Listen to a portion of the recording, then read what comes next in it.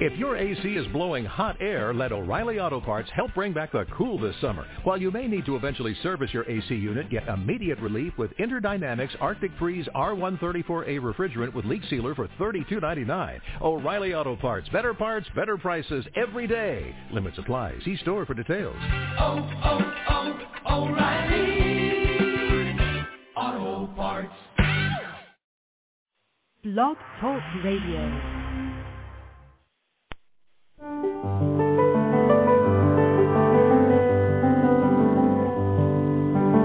Lucis Trust, a non-profit, non-political, and non-sectarian organization on the roster of the Economic and Social Council of the United Nations, and concerned with the establishment of world cooperation and goodwill, presents Inner Sight with your host, Robert Anderson. He, with Sarah and Dale McKechnie, President and Vice President of Lucis Trust, will discuss philosophical and spiritual topics essential to everyday life. Now here's your host, Robert Anderson. Hello, ladies and gentlemen. Welcome to Inner Sight. We're continuing to explore the soul. So often people speak about the soul, and oftentimes there's very superficial explanations of what the soul is all about. So this is the Soul Part 3. It's a continuation.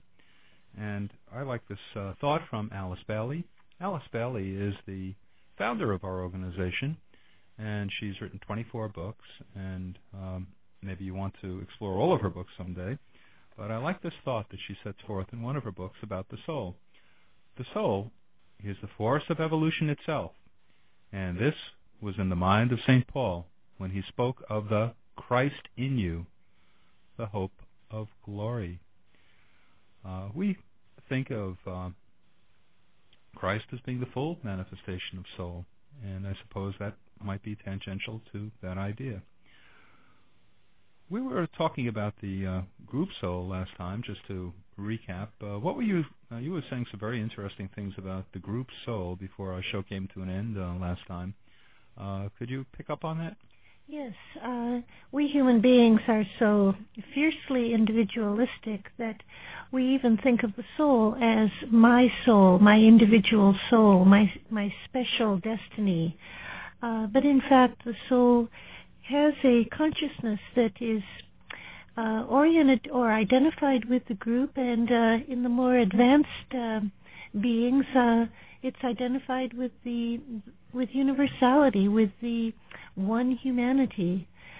I think most of us can't say that we really have a clear sense of the one humanity. We might have an inner response to that concept, but perhaps not yet a really inclusive identification with all the many different types of human beings. But most of us could say that we can realize the idea of belonging to a group of some sort or another. And that is a reflection of the soul in the sense of the group. Some people might think their group is their family, their loved ones. Other people might think that their group consists of those who are like them. Now, by that you might say by race or by religion or culture or whatever. Other people might say that their group is those people who share a view of life that's similar to their own, or a sense of commitment to the world that is similar to their own. But in all these cases, it's an expression of the group soul. Yes, I'd like to pick up on that. I would like to call it this kind of group consciousness, a kind of like-mindedness. There is, as you say, a likeness of mind, a similarity of thought, a similarity of note that people give off. And you find this among close friends, close family members. You find it among co-workers, people you work with. You could find it anywhere. And it's a way of distinguishing your group. In other words, it's for people who think like you and have the similar philosophy, perhaps the same politics and that sort of thing. Well, it's also perhaps you could say a similar or a shared destiny. This quotation that you opened with, Robert, that the soul is the force of evolution itself, gives us a sense of the soul as that which propels the human being forward in his unfoldment, in his evolution. So maybe one's group soul is those beings who share our intended goal. Right. Mm-hmm. And there was another example that I was thinking of the other day of kind of a demonstration of a group soul, and that's you might see this in a choir or a chorus, a well-trained chorus, and I mean one that is really trained with professional singers and who are there to work as a chorus and not just a group of soloists who come together to sing together, but a group of singers who can listen to each other and who can sing as one voice. Didn't you used to sing in a chorus? Oh, yes, many choruses and choirs and all many of that. years ago? And that's one of the things we strive to accomplish. It's not easy because it means that each singer has to kind of relinquish his or her little ego and the desire to stand out and sing out these pearl-shaped tones and all that. And but to blend with a group, with a whole chorus, with a choir, is something quite different and not so easy to do. And when that happens, you begin to realize there is a oneness in the group, because what you're doing is trying to convey the music with a singleness of voice, with one voice, and no voice should stand out unless it's written that this particular melodic line should stand out more. So that is, I think, one example where the group soul really begins to take over. Actors speak of that kind of affinity when they feel themselves to be an ensemble, where they are really collaborating for something greater than themselves. They're working for a larger creation than the sum total of the parts that make up the group. It takes on a life and a vitality and a significance that's more than the sum total of the parts, and that's what a good chorus is, or a good ensemble. I think I know what you mean in terms of dancers. I once saw a Balanchine ballet dance to a piece of music by Tchaikovsky. It might have been Serenade, I'm not sure, but it was a group of dancers all moving as one, in very simple costumes with no particular stage setting. Balanchine's ballets so often are set against a very abstract background, and all you saw was the movement of all these dancers as one, and it was really moving and inspiring. Yeah, it was like music in motion. Yeah. Let me see if I understand the analogy. If we were to compare that to group soul consciousness, what you're saying then is that when one is truly enlightened and has an awareness of the commonality of soul within all people, it's more or less as though you're able to see yourself in everyone that is, even a person who maybe is not really socially advanced and maybe has some problems. You still see a certain divinity, or you can acknowledge the soul within them, and in that sense you more or less identify with them. Is that correct? Do I got that right? Do I have that right? Yes, the soul is what lies behind the outer form, and so the differences of form that put us in different classes and races and groups don't intrude on the level of the soul. Mm-hmm. As you said, it's like-mindedness, and so there can be this sense of common ground that you share with people who are very different from yourself, and yet there's something you share if you are part of the same group. I imagine that the people who work within the United Nations, for example, and who have a real commitment to our planet and to humanity and to international relationships, are able to get a sense of this transcendence of national and cultural and linguistic origins, and a sense of how they are working for the one humanity. That would be an expression of the group soul. Also, you mentioned the other day about the founding fathers of the United States. Right.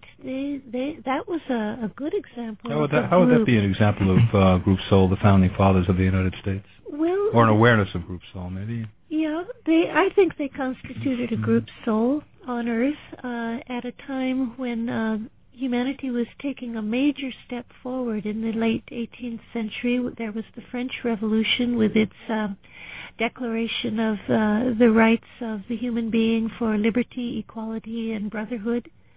And the American Revolution, which declared the right of a colony to have its own independence.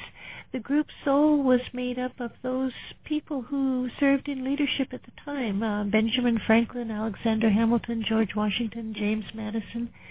And Thomas Jefferson, the Adams. Just the other week or so, I heard a program about James Madison, because I think it's the 250th anniversary of his birth or his death, I'm not sure. What a remarkable man he was, and he stood more in the background, but he was one of the real thinkers within that group. He, I believe, drafted the Constitution. His thinking really formed the foundation of the American Constitution. Jefferson, I believe, wrote it up. But Madison was a guiding thinker in the group. Washington, whom they all trusted and acknowledged as unquestionably the right person to be the first president. Jefferson, with his brilliance. These were great souls, and they collaborated at a time when there was a major experiment underway in humanity. Yeah, and it took a group soul and those willing to work together to pull this off, to really found a nation, and that's essentially what they did. And it was a very group effort, and that's the real significant thing about it. I think it should stand out. I think there are other examples of the group soul that we can point to. For example, scientists often collaborate on mental levels in the working out of new ideas in the scientific field. For example, there's been this rivalry among the people who are working for a cure for AIDS between the French and the Americans, and probably others too. They're all racing to find and claim responsibility for a cure, when in fact, if they could see themselves as members of a group that on the level of the soul are working for one goal, the healing of a horrible disease afflicting humanity, there's no reason for this rivalry, because on the level of the mind and the soul we share ideas and insights. Another example in the scientific field to me is the collaboration between Thomas Edison and Nikola Tesla in the development of light, the electric light. And they were rivals, but if you think of it in terms of the soul, they probably stimulated and augmented each other's work. Yeah, you find this happening quite a lot in the scientific community because, it's made up of deep thinkers who spend their lives just concentrating on some particular theory of whatever they want to work on. And quite often you'll find a scientist or a small group of scientists working on a theory or a project in one country, and in another country another group is working on the same theory, and they come up with the same or practically the same conclusions. And so that there is almost in fact there is, I'm sure, on the inner side, this communication, collaboration at the soul level. Only you don't see it. It's not. I mean, they're not phoning each other up on the telephone they're or racing faxing against each other. They're not emailing each other, but somehow they come up with the same conclusions. I wonder if another example of that would be the experiments, the research underway with nuclear fusion fusion, folks, not fission. Fusion underway in Geneva, Switzerland, at CERN, CERN, and at Lawrence Livermore Laboratories. That's another example, I suppose, of, on the level of the soul, a single effort. Yeah, there are many examples. If you begin to see the soul in those terms, then you look around the world and you see it happening everywhere, in all walks of life, and in politics, and in science, and in education. Not all of us, though, are able to contribute to world betterment on the level of the people we've just cited, but we can all imagine that we belong to a group that somehow is undergoing a shared destiny. We might begin by thinking of our families and why we have come together as a family, or we might think of people with whom we feel very close. That would be for each listener to decide, to determine who are the people that he or she feels closest to in terms of what's really important in life, and then extend that concept to the idea that maybe you form a group on the level of the soul. What would your contribution to the world be? And it may not be something really tremendous, but it might be a concern for the environment, or work on behalf of children, or neighborhood harmony. Who knows? The soul is present in all kinds of activities, from the sublime to the very small. It's essentially the soul is essentially the capacity to be aware, and I think that's what comes out of this. That's what manifests through us. Our sense of awareness expands, and that's a product of the soul. And for those people who just tuned in, you're listening to Inner Sight, and Sarah and Dale have been very generous. They're giving away some gifts to you, and I'm happy to be the one to announce it. If you'd like, you can get their booklet that a lot of people have found to be highly interesting. The title of it is The Science of Meditation, and there are various chapters within it that I think you'll find intriguing. So many people have reported good health results from meditation. Some astounding things have happened as a result of people getting deeply involved in meditation. And also there's a sense of calm that has come over to people. People in this anxious, rushing around world, we certainly need some type of inner peace as well as inner sight. So that is one of the common things that people say happens when we are into meditation, a sense of inner calm. So if you'd like our book, and it's free, it's a gift from Sarah and Dale. It's called The Science of Meditation. Just call us at the following number. It's 1-866-695-8247. Once again, it's 1-866-695-8247. An easy way to remember that number is 1-866-NY-LUCIS. 1-866, think of New York Lucis, NY Lucis, L-U-C-I-S, that's L-U-C-I-S. And we'd also like to give you, they're exceedingly generous today, Sarah and Dale, they're giving you, if you would like it, a tape called Beginning to Meditate, which you can find easy to listen to. Just put it in your car, and I think you'll find it to be very informative and easy to listen to. I think you'll like that tape. Also, there's a book. One of Ali's books is called The Soul and Its Mechanism. And if you'd like to order that book, if you want to look over more carefully all the information in the Alice Bailey books about the soul, you can read that book called The Soul and Its Mechanism. And if you mention this show that you listen to Inner Sight and you heard it mentioned on Inner Sight, you'll get a 10% discount on the book. So, also in addition to that, if you want any of our tapes of previous shows or this show's for a nominal fee, you can give us a call, and you can also, those people who are interested in Lucis Trust and you want to explore life with us and travel through the journey of life, which means thinking about life, our approach to life, how we should go on this journey. If you'd like to travel with us and learn more about us, you can order a general package of information that gives you a lot of information as to our meetings, our meditation meetings, and you can join them if you'd like. So once again, 1-866-695-8247. 695-8247 or 1-866-NY-LUCIS, L-U-C-I-S. Well, this is a question that's going to be difficult, I think, but maybe not. We'll start and begin somewhere with it. What happens to the soul at death? That's a challenging question, and not remembering having died, I don't know what I can say.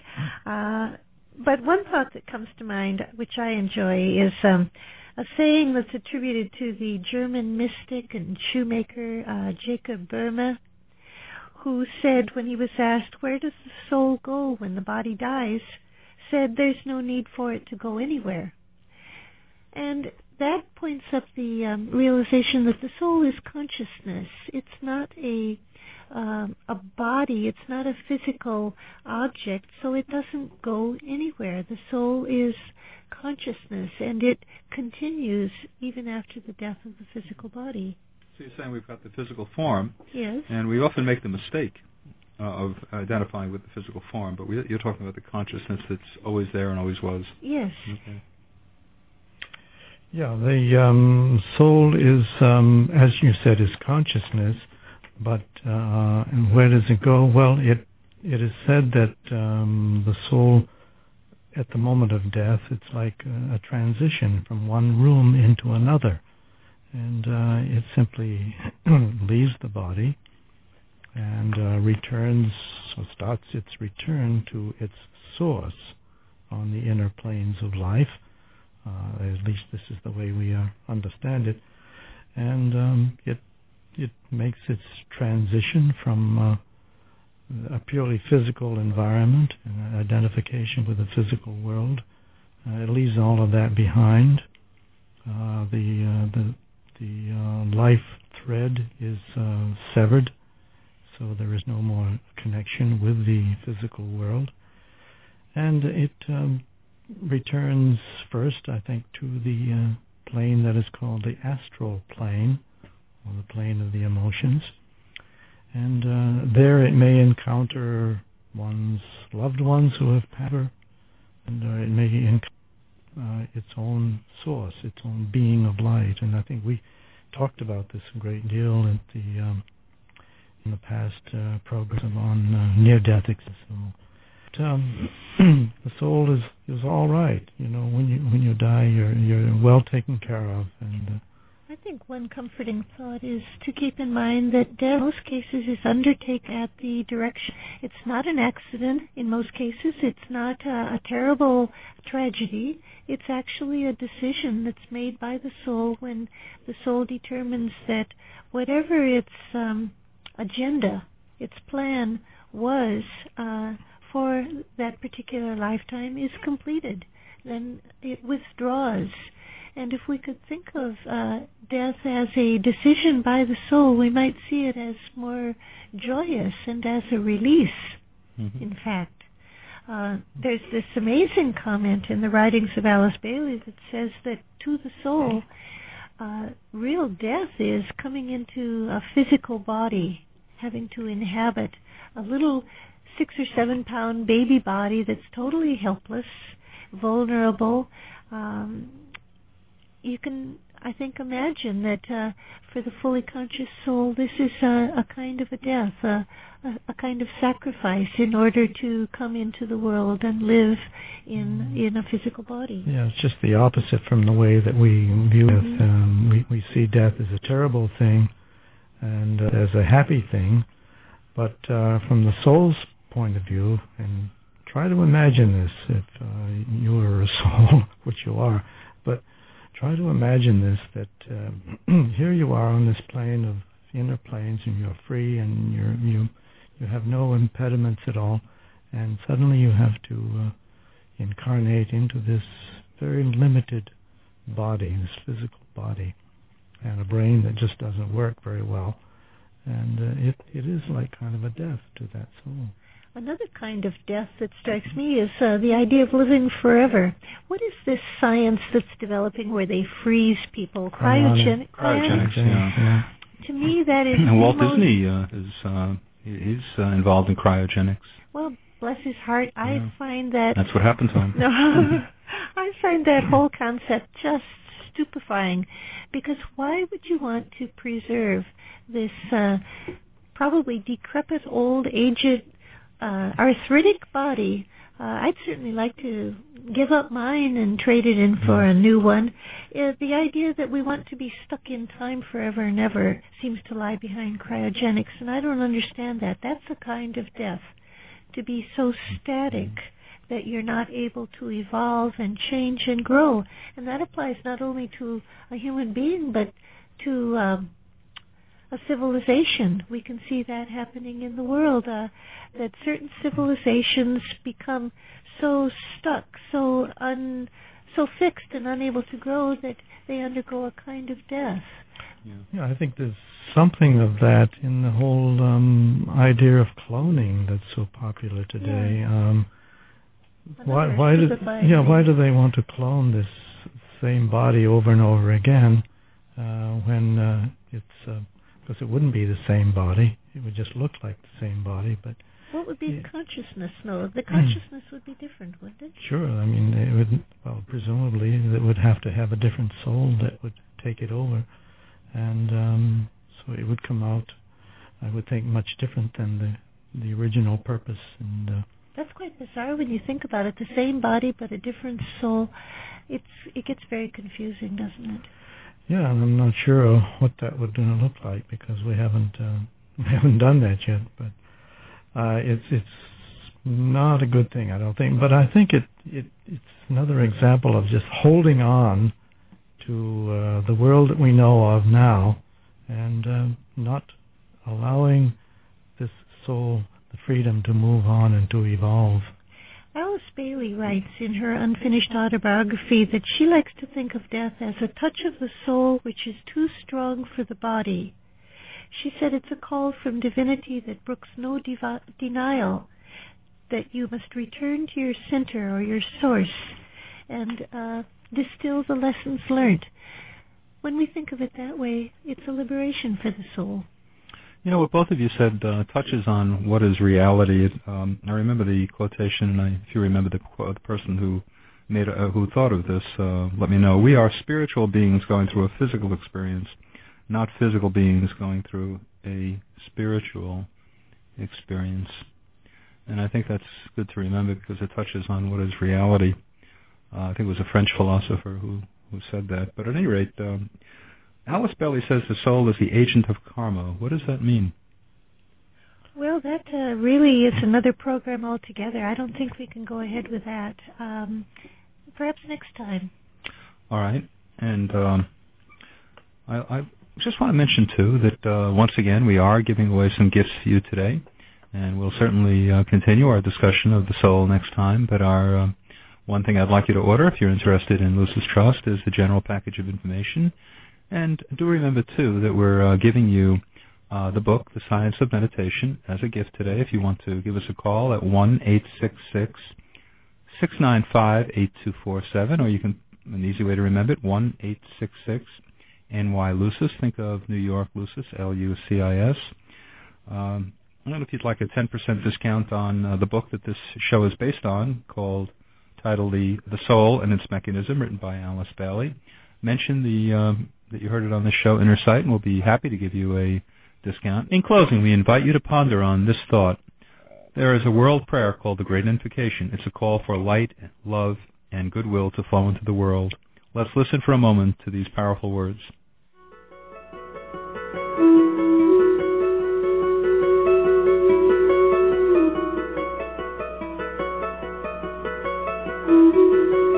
From the point of light within the mind of God, let light stream forth into human minds.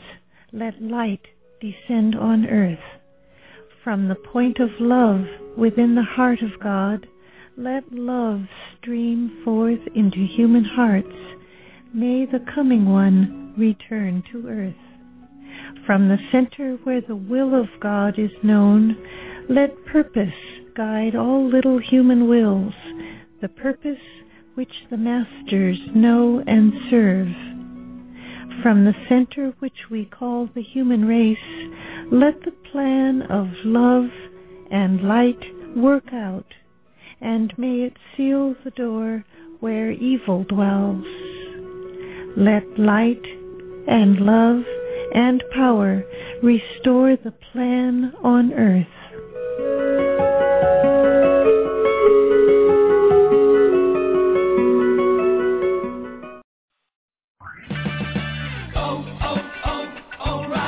If your AC is blowing hot air, let O'Reilly Auto Parts help bring back the cool this summer. While you may need to eventually service your AC unit, get immediate relief with Interdynamics Arctic Freeze R134A refrigerant with leak sealer for $32.99. O'Reilly Auto Parts. Better parts, better prices every day. Limit supply. See store for details.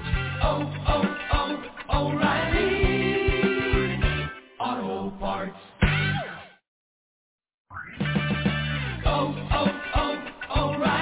If your AC is blowing hot air, let O'Reilly Auto Parts help bring back the cool this summer. While you may need to eventually service your AC unit, get immediate relief with Interdynamics Arctic Freeze R134A refrigerant with leak sealer for $32.99. O'Reilly Auto Parts. Better parts, better prices every day. Limit supply. See store for details. O'Reilly.